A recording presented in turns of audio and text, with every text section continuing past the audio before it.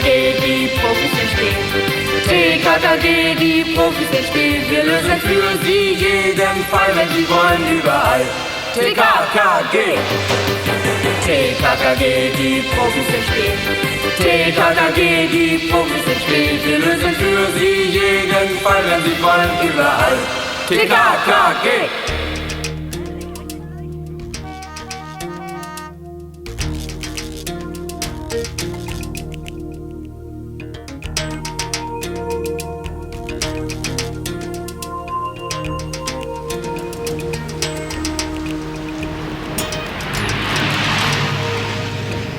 Es war früher Nachmittag. Der Wind peitschte Regen durch die Straßen der Innenstadt.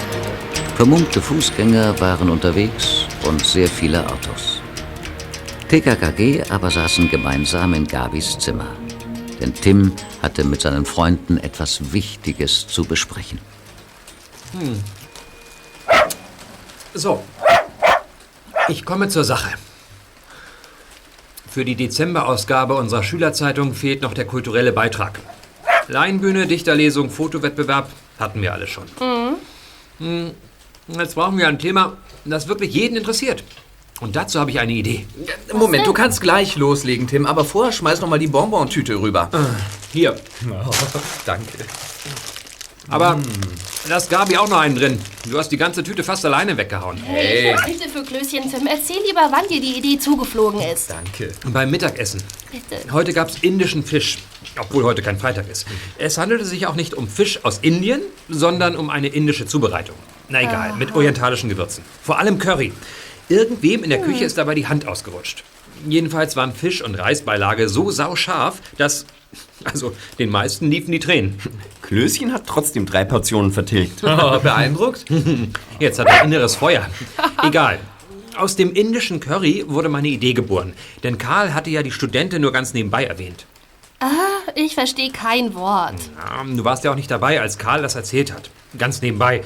Dass sich nämlich bei seinem Vater... Den berühmten Mathe- und Physikprofessor Albert Vierstein... So ist es. Für dieses Semester eine Studentin aus Indien eingeschrieben hat.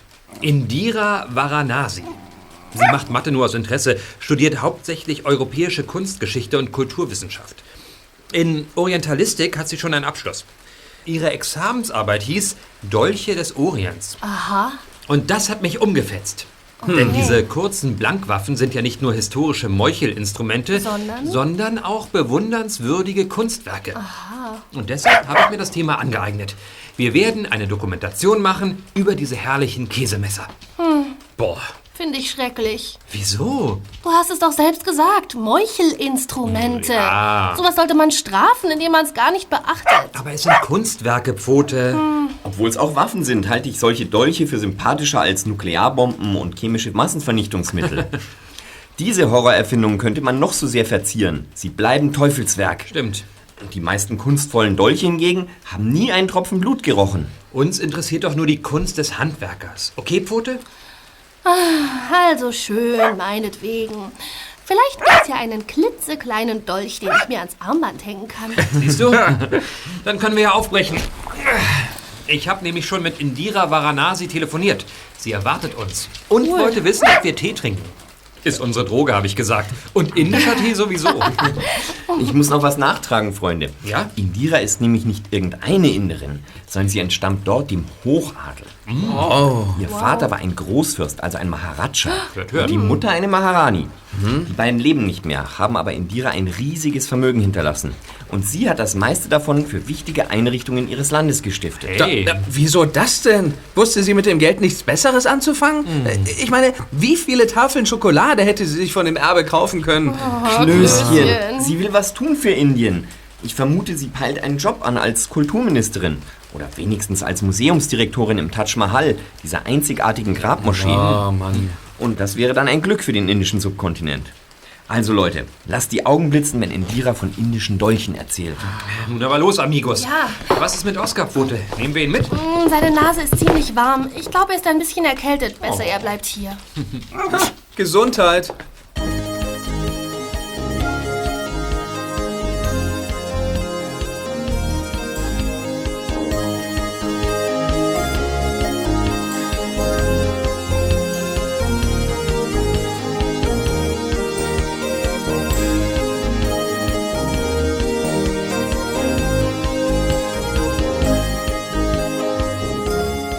Regendicht verpackt stürzten sich TKKG in den Verkehr der Innenstadt, wo sie auf den Radwegen ziemlich viel freie Bahn hatten. Karl kannte Indiras Adresse, radelte dennoch in zweiter Position. In der Valverde-Straße kamen sie an der Trattoria Paolo vorbei. Was meint ihr? Wollen wir nicht schnell mal rein? Nur auf eine Portion Spaghetti und eine Riesenportion Tiramisu. Sei nicht so verfressen, Klößchen. Außerdem ist jetzt geschlossen. Oh, na gut, nachher. Das haben wir uns aber dann auch verdient. Ja. Immerhin ist Paolo unser Lieblingsitaliener. Das stimmt. Und das kann ja nicht jeder von sich sagen. Ich schätze Paolo. Wir alle, Klößchen. Aber wenn ich an Emilio denke, vergeht mir der Appetit. Ja, Paolos Kompagnon ist ein Kotzbrocken. Allerdings. Wenn er den Gruß August macht, kann man auf seinem Grinsen glatt ausrutschen. Schleimig wie eine Auster aus Neapel. Liegt am verseuchten Meer. Darunter leidet die Bissfestigkeit. Deine bestimmt nicht. Sogar jetzt hast du den Mund voller Schoko. Ich höre es. Hört auf zu sülzen und tretet lieber in die Pedale, Amigos. Sonst stehen wir gleich völlig durchnässt vor Indiras Haustür. Avanti! Okay. Wartet!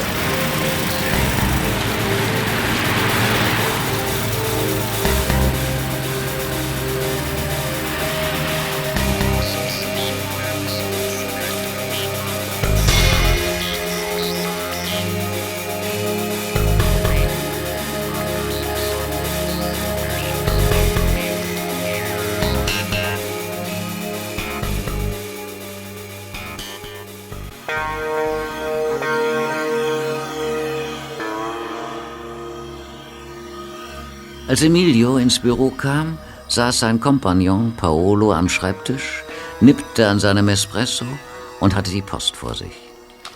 Er sah sie immer erst nachmittags durch. Die Trattoria öffnete um 17 Uhr und Paolo kam meistens 2 Stunden früher. Nun begann er die Post zu öffnen. Dazu benutzte er ein kleines Küchenmesser mit scharfer Klinge.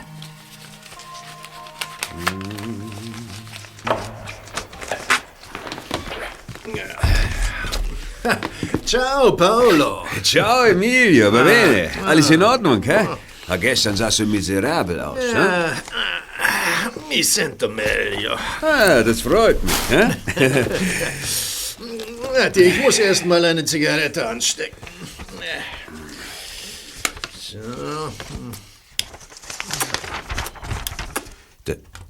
Das gibt es doch gar nicht. Wunderbar. Was hast du was gesagt? Hör dir das an. Ciao, Paolo Petricio. Dies ist eine Mitteilung. Nimm sie ernst. Wir sind ein Team harter Jungs und übernehmen jetzt den Schutz für dein Restaurant. Was? Ja, und für deine Familie. Scusi. Es geht weiter. Für deine Frau und deine beiden Kinder. Die Schutzgebühr beträgt 500.000 Euro. Was? Was ist das? Eine einmalige Zahlung für den Schutz auf Lebenszeit. Das gibt es nicht. Was ist das? Die Rechnung ist sofort fällig. Und wir warnen. Wenn du die Bullen verständigst, können wir für nichts garantieren. Das ist die Mafia. Deine Frau und deine Kinder wären dann unablässig in Gefahr, in großer Gefahr. Emilio. Paolo. Unsere Glückssträhne ist vorbei. Was soll ich machen, ne? Paolo. Das ist eine leere Drohung. Das sind Spinner. Das sind keine Spinner. Ich sage dir, diese plumpe Erpressung beugen wir uns nicht. Das sagst du. Ja, das kannst du sagen. Du bist allein. Aber Anna und die Kinder, wie soll ich sie denn schützen? Was, wenn das keine Spinner sind? Die Welt ist voller Gangster-Mafiosi, ja? Die kennen keine Gnade. Aber, stopp, es geht noch weiter. Hier, hör zu. Du, Paolo, wirst das Geld überbringen. Aber ich habe doch keine 5 Unter der Fußmatte an eurer Hintertür liegt ein was? Ein Schließfach. Schließfachschlüssel. Lies ich den Brief oder du? Schließfachschlüssel, ja. Er passt zu einem Schließfach 777 im Hauptbahnhof. Was soll das heißen? Ne? Morgen Abend, 18 Uhr, schließt du das Geld in eine Tasche gepackt, dort ein. Mit dem Schlüssel fährst du zu den Festwiesen am Wagnerpark. Kennst du Festwiesen am Park? Ja, kenn ich. Wo die öffentlichen Toiletten sind. Im Herrenklo legst du den Schlüssel unter das linke Waschbecken und keine Tricks. Steht da, du würdest es bereuen. Oh, denk an deine Familie. Oh, Ich sage dir, Paolo, diese Schweine. mein Herz. Ach, wer ist das? Wer ist das? Wer kann das sein? Wer steckt dahinter? Paolo, ich muss dir recht geben. Das klingt professionell. Meinst du? Ja, die sind wahrscheinlich zu allem fähig. Gib mir eine Zigarette. Ich habe aufgehört zu rauchen, aber ich muss eine rauchen. Bitte, wunderbar. bitte, ich fang wieder an, das ist egal. Gib mir Feuer. Grazie. 500.000 Euro, verdammt. Das ist viel. Zu viel, Das zu ist viel. viel. Aber was willst du machen? Willst du zahlen? Was soll ich machen? Ich muss. Nicht meinetwegen, aber wegen der Familie. Ja, du weißt, wie ich Anna mag und wie ich deine Kinder liebe, aber ich habe keine 500.000, Paolo. Ja, und was soll ich machen? Mein Geld ist angelegt. Weißt du, was wir machen müssen? Wir müssen eine Hypothek aufnehmen. Eine Hypothek. Und uns das Geld, na was sicher, von der Bank borgen. Oder was sollen wir machen? Du willst eine Hypothek aufnehmen auf unsere Lokale? Wer macht das? Unsere Hausbank. Hä? Ich habe ja meine Anlagen als Sicherheit. Innerhalb weniger Jahre, dann zahlen wir alles zurück. Versprochen. Versprochen. Allerdings bleibt uns vorläufig nicht mehr viel vom Verdienst. Naja, für meine Miete wird es noch reichen und Essen kann ich hier, liebe sowieso nur Spaghetti. Meine Träume muss ich mir eben für ein paar Jahre abschminken. Oh. Mensch, Emilio. Und was machen wir? Und dein Ferrari, du hast geträumt. Wovon träumst du denn noch? Was ist mit dem Ferrari? Ich kann nicht. Der kann warten. Deine Familie ist jetzt wichtiger, Paolo. Ja. Auch für mich. Emilio stand auf und schlenderte zu der Pinnwand, die neben der Tür zum Flur hing. Er zeigte auf eine große, bunte Ansichtskarte aus Südafrika. Im Juli hatte er dort Urlaub gemacht. Die Karte hatte er an seinen lieben Paolo geschickt, mit herzlichsten Grüßen an alle, besonders an Anna und die Kinder. Es war ein teurer Urlaub gewesen. Emilio flog nur First Class. Wenn schon keinen Ferrari, dann wenigstens das.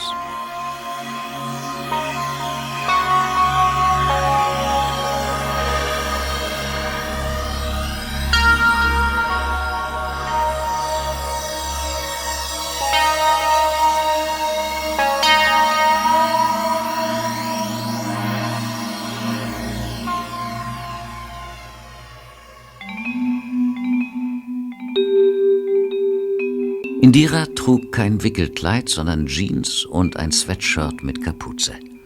Und der Tee, den sie zubereitet hatte, schmeckte einmalig. Die junge Inderin hatte TKKG das Du angeboten, gab sich beim Interview auskunftsfreudig und unkompliziert.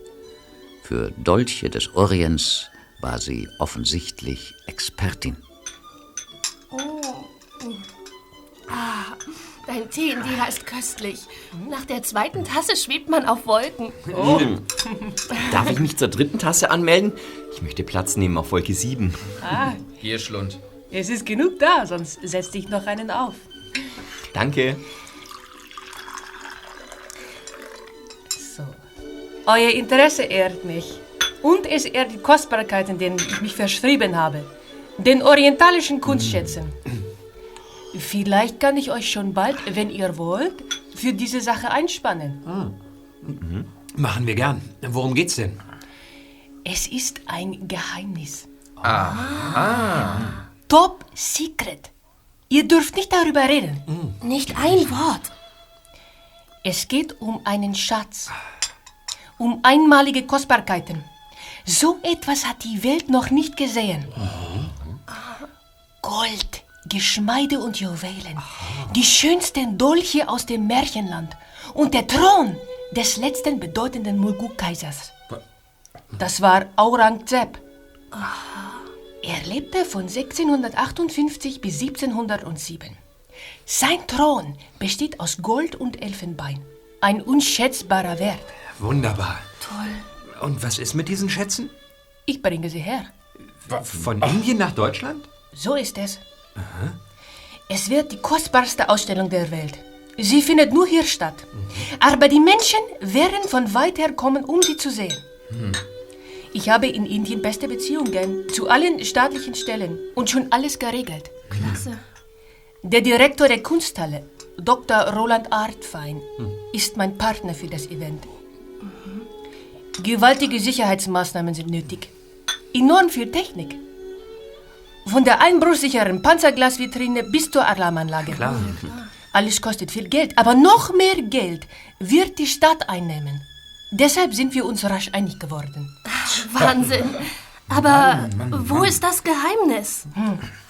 Um die Kosten für die Transportversicherung ein wenig zu verringern und um Kriminelle nicht in Versuchung zu führen, soll die Anreise der Kunstschätze geheim bleiben. Die Presse, die Medien werden erst informiert, wenn alles sicher angekommen und an seinem Platz ist. Ach so. Also hinter dickem Panzerglas, geschützt von Alarmanlagen und bewaffneten Wächtern. Bis dahin wird der Kreis der Eingeweihten klein gehalten. Ihr gehört nun dazu. Wow. Jetzt sind wir an der Reihe, uns geehrt zu fühlen. Und wie willst du uns einspannen, Indira?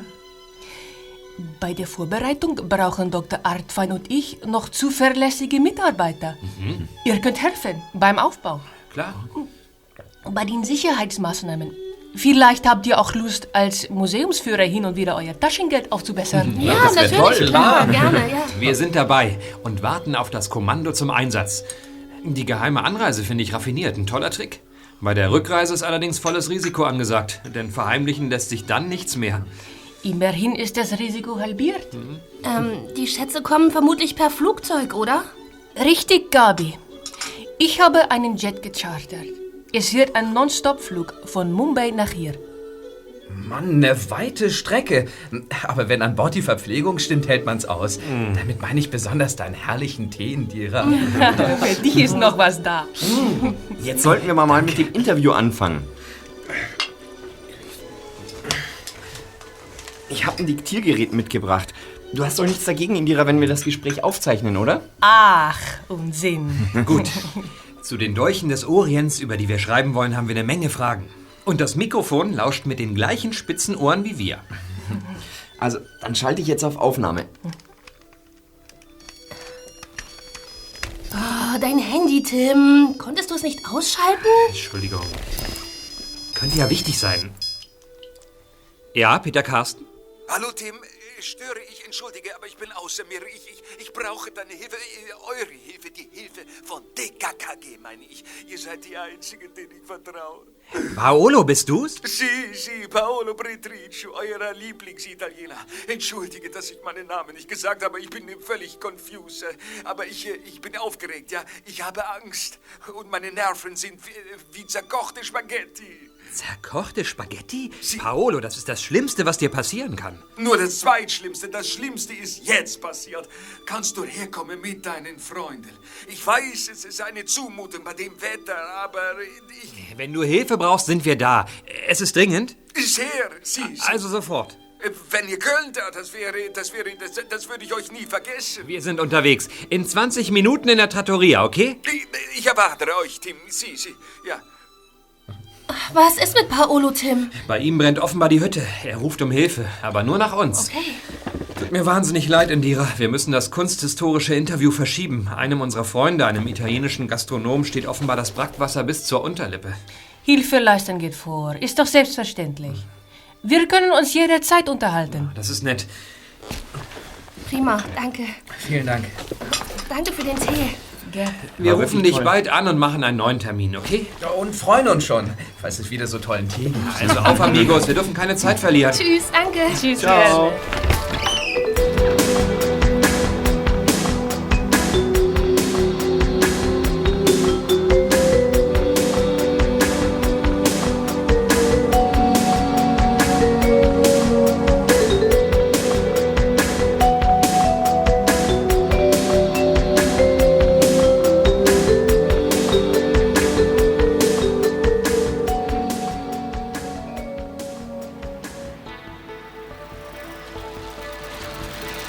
Gegen Wind und Regen gestemmt, radelten die 4 durch die Stadt, erreichten die Trattoria und schwenkten ein auf den Hof, wo sich Kisten mit leeren Weinflaschen stapelten und Abfalltonnen standen wie stumme Diener in einer Reihe. Gut, dass ihr endlich da seid. Es ist eine Katastrophe. Beruhige dich, Paolo. Ja. Was es auch ist, wir werden damit fertig. Kommt doch erst mal rein. Ja. In diesem Pisciatorio haben die Wände Ohren. Sie... Okay.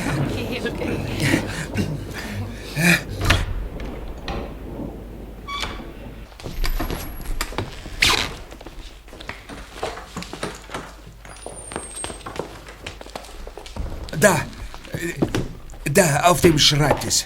Der Brief. Darf ich? Sie, deshalb habe ich ja euch gerufen.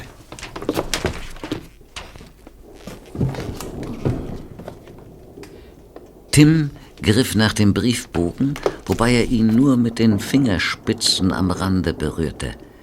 Dann las er den Text vor. Für einen Moment herrschte Stille.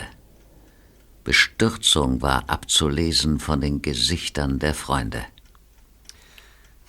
Das hört sich nicht nach Spaß an, sondern nach Profis.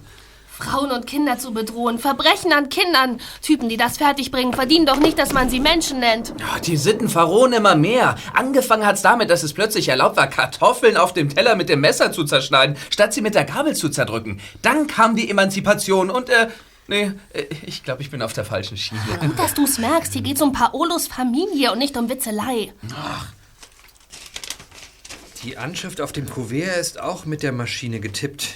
Und der Absender fehlt natürlich. Ja. Aber die Briefmarke ist verkehrt herum aufgeklebt. Die steht auf dem Kopf. Fällt dir da wirklich was auf, Häuptling, oder machst du dich nur wichtig? Nun sei mal nicht so ungeduldig, Pfote. Meine grauen Zellen arbeiten ja schon. Ja, aber warum wollen die mich berauben? Ich meine, warum ausgerechnet mich? 500.000 Euro, das ist ein Vermögen. Seid nicht böse, dass ich euch da reinziehe, aber... Schon okay. Ja, aber ich musste einfach mit jemandem reden. Meiner Anna darf ich kein Wort sagen, sie würde sterben vor Angst. Ja, klar. Und die Kinder, die sind ja noch so klein, nicht? Emilio ist auch keine Hilfe. Er macht zu allem nur Sprüche, ja. Und dann nimmt er sich frei und trifft sich mit seinen Kumpanen, ja. Euch bitte ich nur um Stillschweigen. Ja, Sie, Stillschweigen. Gabi, bitte sag nichts deinem Vater, ja? Geht klar, kein Problem. Gut, ich weiß, er ist Kommissar, aber ich will nichts, aber auch gar nichts riskieren. Keine Polizei, bitte, bitte. Wenn ich jemandem vertraue, dann euch, ja? Aber versprecht mir, dass ihr nichts unternehmt. Tim, versprochen? Ja. Gut, ich werde das Geld auftreiben und zahlen. Ihr, dachte ich mir, könntet vielleicht das Schließfach beobachten, morgen Abend, wenn die Typen das Geld holen. Aber bitte, folgen dürft ihr ihnen nicht. Moment, ja, Paolo. Bei der Strategie sind wir noch nicht. Sondern? Bei mir im Hinterkopf klingelt was. Aber das ist kein Tinnitus-Ableger, sondern eine verhüllte Erinnerung. Was? Tim blickte suchend umher. Dann hatte er's und war mit 2 Schritten an der Pinnwand. Emilios Ansichtskarte aus Südafrika. Er nahm sie ab, drückte nur die Reißzwecke wieder in die Korkwand. Am Schreibtisch legte er den Brief und die Karte nebeneinander auf die Platte. Seinen Urlaubsgruß aus dem schwarzen Erdteil hatte Emilio natürlich per Hand geschrieben, mit Kugelschreiber in einer nervösen, kritzligen Schrift. Tim wies auf die Briefmarken. Seht euch das an. Was fällt euch auf? Beide Marken stehen auf dem Kopf. Sie. Und? Was? Ja, so etwas kommt häufig vor, aber so häufig auch wieder nicht. Die meisten Postkunden, die Briefmarken benutzen, sind in der Lage, sie richtig aufzukleben, nachdem sie zuvor ein paar Tropfen vom eigenen Sabber geopfert haben. Warum erzählst du uns das? Diese Ansichtskarte habe ich mir in letzter Zeit öfter mal angesehen. Sie hat mich fasziniert. Aber nicht das Bild, sondern Emilios grottenhässliche Schrift. Aber zu ihm passt sie.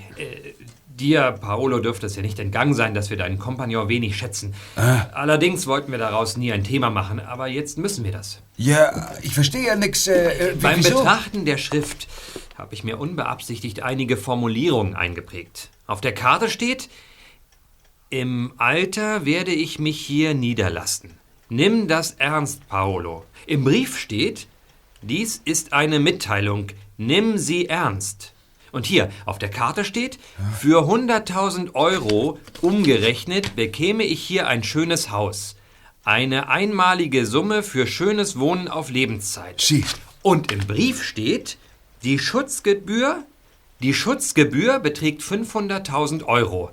Eine einmalige Zahlung für den Schutz auf Lebenszeit. Bei mir klingelt's, Freunde. Nicht wahr? Klar. Diese Formulierungen springen uns doch buchstäblich mit nacktem Hintern ins Gesicht. Na, allerdings. Ja, aber... Die Übereinstimmung. Ich bin ja nur froh, dass Emilio die Postkarte nicht auf Italienisch geschrieben hat. Oh, wie willst du damit sagen, Emilio, mein Kompagnon, mein Landsmann, meinst du er? Oh nein, Tim, das... Er bekommt doch genug, er hat doch... Für einen Gierlappen ist genug zu wenig. Der will alles und eine Vergütung obendrauf. Nein, ich kann das nicht glauben. Es ist alles natürlich kein Beweis, aber die Indizien sind erdrückend. Die kopfstehende Briefmarke, die gleichlautenden Formulierungen, Emilios Schleimbeutelcharakter, Mamma mia. seine Neigung zu Protzautos, alles zusammen ergibt ein Bild. Du hast recht. Ja, aber wenn du recht hast, Tim, dann bricht für mich eine Welt zusammen. Ach, red kein Unsinn, Paolo. Nichts bricht zusammen. Im Gegenteil. Du musst dann zwar eine menschliche Enttäuschung verarbeiten, aber auf der anderen Seite wird Entwarnung gegeben. Deine Frau und deine Kinder wären nicht mehr bedroht. Und du sparst 500.000 Euro. Und wirst einen Kompagnon los, der sich als Ganove entpuppt und hinter Gitter gehört. Sieh's doch mal so. Naja, du hast recht. Aber wie bekomme ich Gewissheit? Na, das wird einfach. Gib mir mal die Schere da. Ja, wie Danke. Ja, hier. Was machst du? Die Briefmarken schneide ich ab. Und gebe sie Gabis Vater. Aha. Uns zuliebe wird er im Gerichtsmedizinischen Institut eine Speichelanalyse machen lassen. Speichelanalyse? Ja, eine leichte Übung, auch wenn der Sabber schon lange getrocknet ist. Und ich wette meine Kniescheiben gegen 2 Bierdeckel, dass beide Postwertzeichen von derselben Zunge befeuchtet wurden. Von Emilios mehr oder weniger belegten Leckbrett. Ja, das ist eine gute Idee. Wo ist er denn jetzt? Naja, bei seinen Freunden, irgendwelche Saufkumpane, ich kenne die nicht. Und kommt er heute noch her? Na, er hat's vor, ja, aber wahrscheinlich ist dann schon später am Abend. Sie. Und wir, Freunde, radeln jetzt beim Präsidium vorbei und geben Kommissar Glockner die Briefmarken. Okay.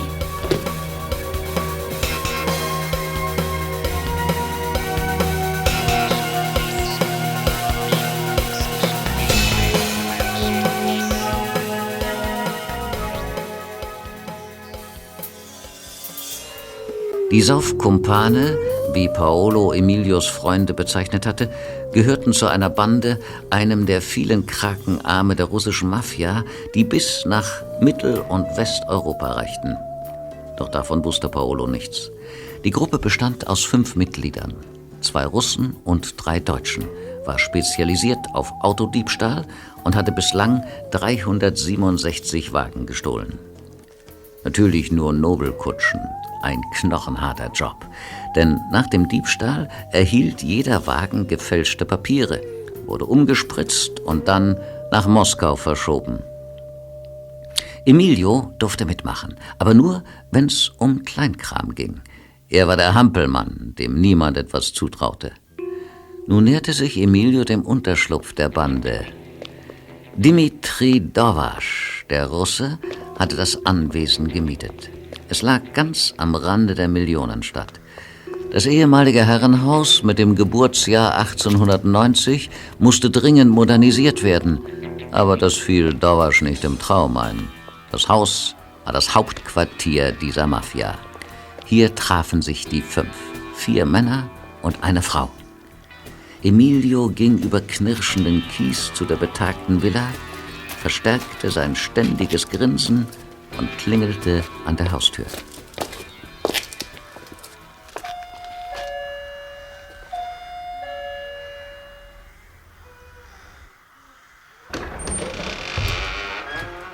Emilio, da bist du ja. Ah, ciao, Sonja. Komm rein, wir warten schon. Wir sitzen im Kaminzimmer. Ah. Hallo Leute, konnte leider nicht eher, aber jetzt bin ich da. Hallo. Was dran? Hi. Setz dich da auf den Sessel. Ich habe 2 Nachrichten. Eine gute und eine schlechte. Die gute. Für den letzten Mercedes kriegen wir 42.000 Euro. Das sind also 10.000 für mich, 10.000 für Wladimir, je 6.500 für Hajo, Olaf und Sonja. 2.500 für Emilio. Euer Geld ist in den Kuverts dort auf der Anrichte. Alles klar? Alles klar. Verstanden. Und die schlechte? Emilio sah, dass alle grinsten, aber nur kurz, als sollte es niemand bemerken. Doch das Grinsen war einvernehmlich, allerdings ohne ihn. Die anderen wussten etwas. Ihn schlossen sie aus. Und wieder einmal wurde ihm klar, wie schon mehrfach in letzter Zeit, dass sich etwas hinter seinem Rücken abspielte. Mit dem Gespür einer Ratte hatte er es registriert. Sie wollten ihn abservieren, weil er nicht hielt, was er anfangs versprochen hatte. Wieso eigentlich? Schlechte Nachrichten gibt's bei uns nicht. Darauf haben wir uns doch geeinigt. Bei uns reiht sich ein Erfolg an den anderen und das sind alles gute Nachrichten. Halt die Luft an und hör zu! Dann kapierst du, dass es trotzdem schlechte Nachrichten geben kann. Ohne unser Verschulden. Nur weil die Umstände nicht mitspielen. Aha. Also, für ein halbes Jahr mindestens schalten wir auf tote Hose. Warum denn das? Weil wir sonst auffliegen. Auffliegen? Weil sonst die ganze Organisation den Bach runtergeht. Aber es funktioniert doch alles. In Moskau läuft es schief. Beim Weiterverkauf unserer Wagen sind unseren Kollegen die Bullen auf die Schliche gekommen. Das heißt also, dass wir uns hier als Gruppe auflösen? Nicht wirklich. Nur vorübergehend. Wir machen Pause bis zum Frühsommer. Dann ist bei den Bullen die Luft raus und ihr hört von mir. Ich trommle euch wieder zusammen und weiter geht es wie gehabt. Ich werde mich nicht langweilen. Ich mache was auf eigene Rechnung. Und wir könnten endlich mal für einige Wochen auf die Seychellen, Hajo. Oh, ich ja. lechze nach Sonne. Tja, und ich bin Gastronom, da habe ich zu tun. Ich würde mich aber freuen, wenn es im nächsten Jahr weitergeht. Darauf könnt ihr euch alle verlassen. Prost!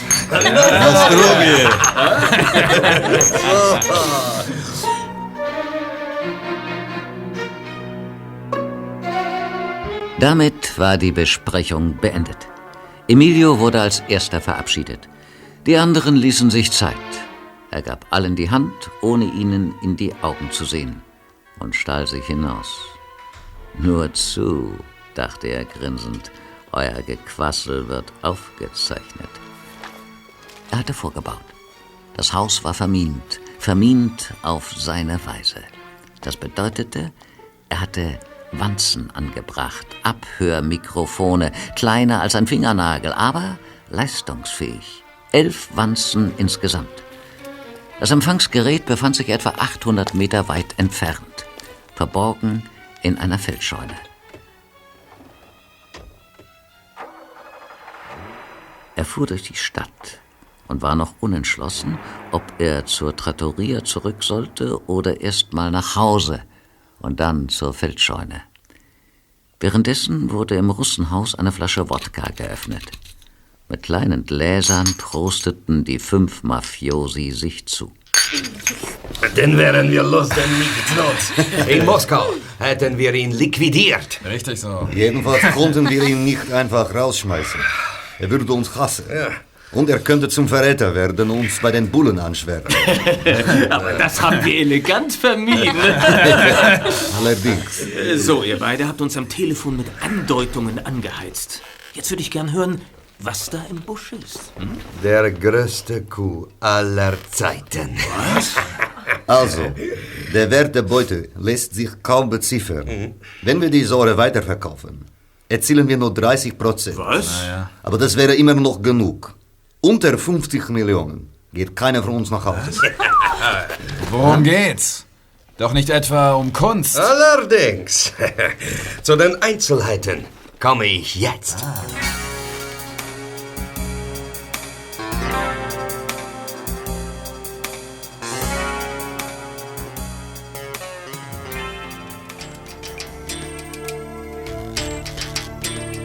Am nächsten Tag fiel die letzte Unterrichtsstunde aus. Die 9b hatte Feierabend. TKKG brannten natürlich darauf, das Ergebnis der Speichelanalyse der beiden Briefmarken zu erfahren. Doch bis zum jetzigen Zeitpunkt hatte sich Kommissar Glockner noch nicht zurückgemeldet. In diesem Moment klingelte in Tims City-Rucksack das Handy. Mein Papi, Tim, das wird er sein. Geh schon ran. Worauf du dich verlassen kannst. Peter Carsten hier? Hallo Tim, hier ist Emma Traubisch. Hallo, Frau Traubisch. Hast du einen Moment Zeit? Klar doch. Tim, ich hatte gestern zufällig ein Gespräch mit eurem Klassenlehrer Dr. Ammelberger. Er fragte mich ganz freundlich, ob es nicht besser wäre, Leon mal zur Kur zu schicken. Wegen seiner ständigen chronischen Krankheiten, seiner ausgeprägten Immunschwäche, denn das häufige Fehlen beim Unterricht sei eine Katastrophe. Tim, ich habe mir nichts anmerken lassen, aber Leon schwänzt offensichtlich die Schule wie ein Weltmeister. Und ich weiß, dass du es weißt. Er hat es mir gesagt. So ist es. Tim, kannst du ihm nicht einmal ins Gewissen reden? Du bist doch sein Vorbild. Auf dich würde er vielleicht hören. Leider nicht, Frau Traubisch. Ich hab's schon mal versucht. Ebenso hätte ich in eine leere Mülltonne reden können. Leon lehnt sich gegen irgendwas auf. Aus Protest schmeißt er die Schule. Dann versuch es bitte noch einmal. Tu mir bitte den Gefallen und rede mit ihm, ja? Also gut, ich werde mir Mühe geben. Aber ich kann nicht garantieren, dass es was hilft. Klar. Mehr wollte ich auch nicht von dir hören. Danke, Tim. Dann bis bald. Tschüss. Tja, Freunde, habt ihr es gehört? Wir standen ja dicht genug an deinem Ohr, Tim. Also, was liegt an? Ich kenne die Hütte, wo sich Leon versteckt. Und da er auch heute wieder mal die Penne geschwänzt hat, werden wir ihm jetzt gleich einen Besuch abstatten. Spitzenvorschlag, Tim. Der hätte eigentlich von mir kommen können. Na klar. Nutzen wir also die Zeit, bis uns mein Papi anruft und vollbringen eine gute Tat. Auf die Bikes, amigos. Ja, los.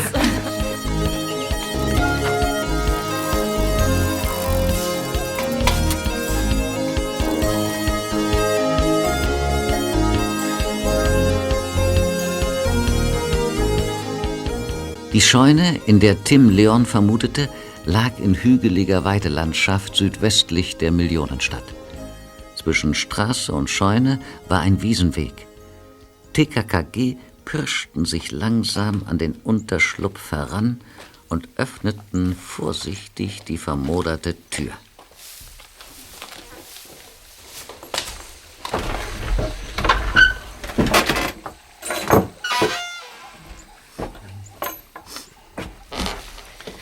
Leon, wo steckst du?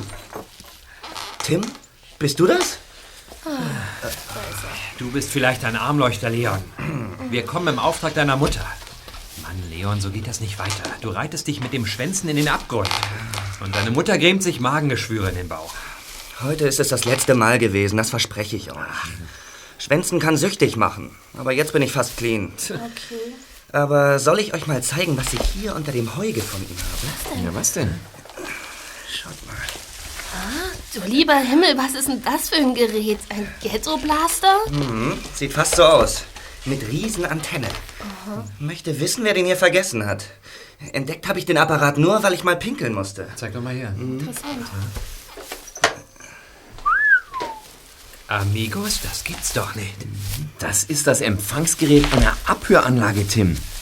Komm, fahr mal das Band ab. Vielleicht ist ja was drauf. Da, der rote Schalter müsste es sein. Ja, ich bin schon dabei. Bei der Beute, die wir machen werden, ist allein schon der Materialwert unermesslich. Gold, Juwelen, alles vom Besten. Ein sagenhafter Maharaja-Thron ist auch dabei. Dazu Teppiche, Gewänder und Plastiken.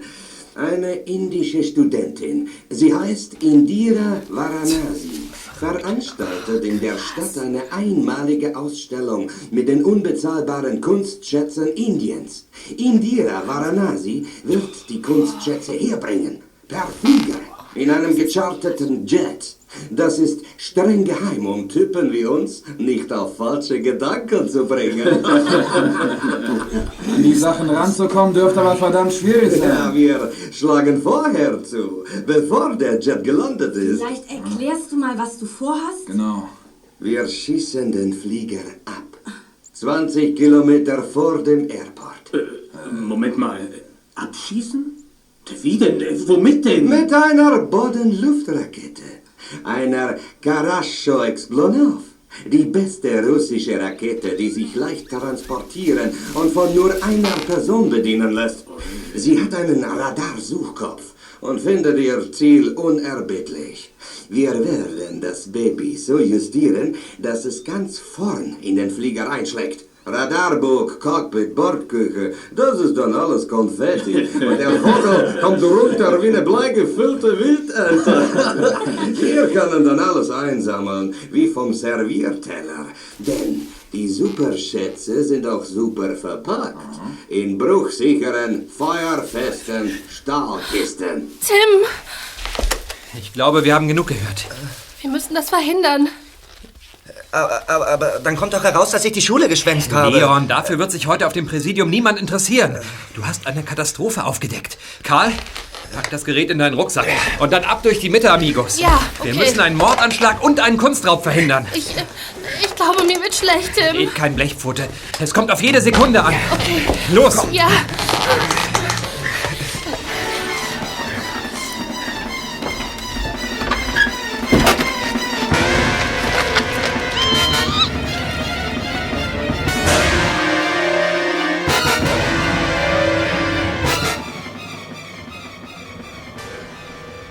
Im Präsidium herrschte Hochbetrieb. Tim wollte gerade die Klinke zu Kommissar Lockners Büro betätigen, als hinter der Tür aufgebrachte Stimmen in den Flur drangen. Kommissar, warum sollte ich ein fremdes Auto aufbrechen? Ich bin ein ehrlicher Staatsbürger und habe mir noch nie etwas zu Schulden kommen lassen. Erzählen Sie mir doch keine Märchen, Herr Pittröder. Meine Männer haben Sie auf frischer Tat ertappt. Das ist mein Papi. Er verhört einen Verdächtigen. Kommt euch diese Stimme nicht bekannt vor? Tim, das ist doch... Ich meine, so einen Zufall kann es doch unmöglich geben. Eben doch, Karl. Los, Freunde, auf ins Gefecht. Okay, los. Hallo. Ja, was fällt euch denn ein, TKKG? Seid ihr von allen guten Geistern verlassen, hier so reinzuplatzen? Entschuldigung, aber... Ich befinde mich gerade Kommissar, in einem... Dass dieser Mann hier Autos aufbricht, ist ihm ohne weiteres zuzutrauen. Doch wenn Sie sich dieses Band hier anhören, auf das wir durch einen Zufall gestoßen sind, wird Ihnen schnell klar werden, dass Ihnen ein äußerst gefährlicher Kunsträuber und Attentäter gegenüber sitzt. Hast du zu heiß gebadet, Junge? Für diese Unverschämtheit sollte man ihr den Hintern versohlen.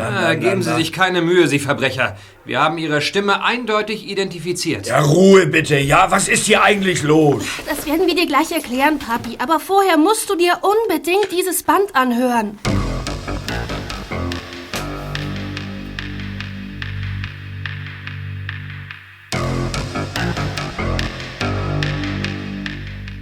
Als Olaf Pittröder auf dem Band seine eigene Stimme vernahm, wusste er, dass alles Leugnen zwecklos war.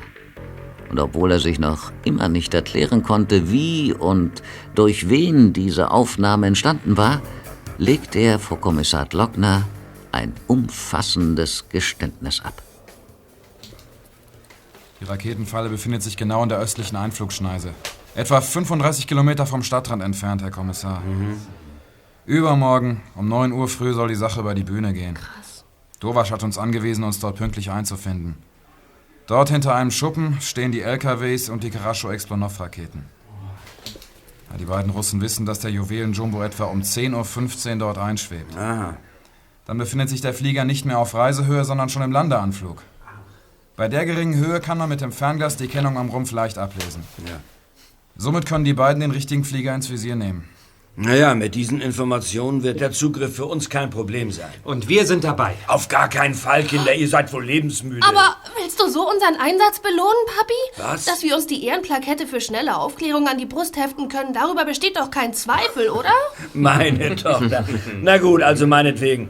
Aber ihr haltet euch brav im Hintergrund, fernab der Raketen. Großes Indianer-Ehrenwort. Ja, ist gut. Im Übrigen kann ich euch mitteilen, dass die beiden Speichelproben auf den beiden Briefmarken absolut identisch sind. Aha. Ja, die Analyse landete vor wenigen Minuten auf meinem Schreibtisch.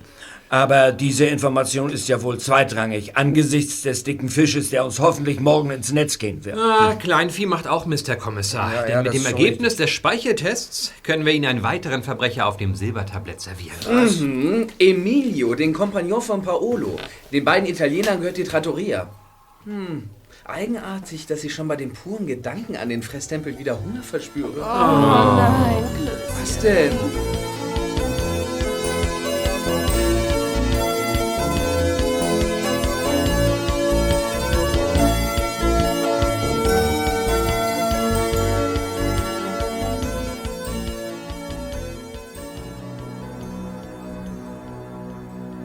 Im Konvoi durch die Landschaft zu fahren, wäre verräterisch gewesen.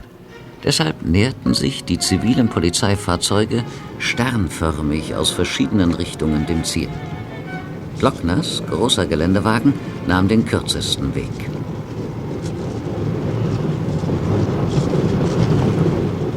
Dort müssen wir halten, Herr Glockner. Geradeaus liegt der Schuppen. Die Russen und ihre beiden Komplizen könnten den Wagen sehen, uns aber nicht, wenn wir geduckt schleichen. Büsche und niedrige Hecken gibt's ja genug. So, ja, wie darf ich das nun wieder verstehen? Lassen Sie mich als Späher vorausgehen. Wenn Sie mich entdecken, werden Sie mich verscheuchen. Aber dann habe ich schon genug gesehen und komme zurück. Oh, was muss ich tun, um dich an diesem Alleingang zu hindern, Tim? Bewusstlos schlagen, Handschellen, Zwangsjacke, Fußketten anlegen und einmauern. Also gut, zisch los. Danke. Sei vorsichtig, Tim, bitte.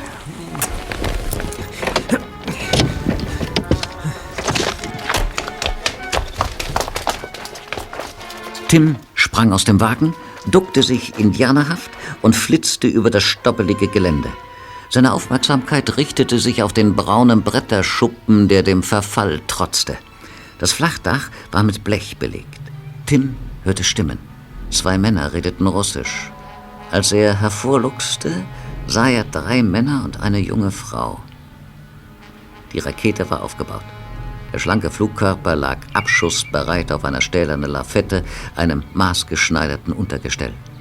Der Radarkopf der Rakete war mit bunten Ringen bemalt. Tim kam hinter der Ecke hervor und war mit 2 Sprüngen bei der Abschussrampe. Was sehe ich denn da? Eine Karascho Explonov. Oh, ist die schön. So eine wünsche ich mir. Wo kann man die kaufen? Wo kommst du plötzlich her, du? Ah, jetzt erkenne ich sie. Wladimir Massonov und Dimitri Dorwasch, richtig? Ja, sagen Sie es nur. Keine falsche Bescheidenheit. Alle Welt spricht von Ihnen. Von den beiden Ruskis, die den Juwelenjumbo abschießen wollen. Aber, meine Freunde, daraus wird nichts. Warte nur, dich mach ich kalt. So? Da müsst ihr aber früher aufstehen. Schon mal was von Kickboxen gehört? Komm her!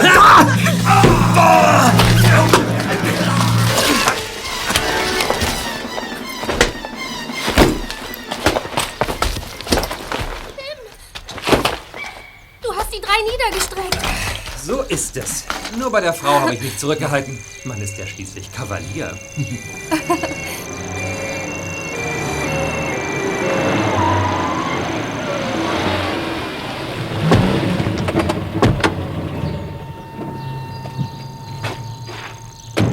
Ausgezeichnete Arbeit, Tim. Das hätte ich auch nicht besser hingekriegt. Der Feind ist besiegt, die Raketen werden abgerüstet und der Flieger mit Indira und Dr. Artfein kann nachher in aller Gemütlichkeit landen. Gabi, wie hältst du das eigentlich aus mit deinem dickschädeligen Freund, der so gefährlich lebt, was? Aber Papi, gerade das ist doch das Beste an ihm.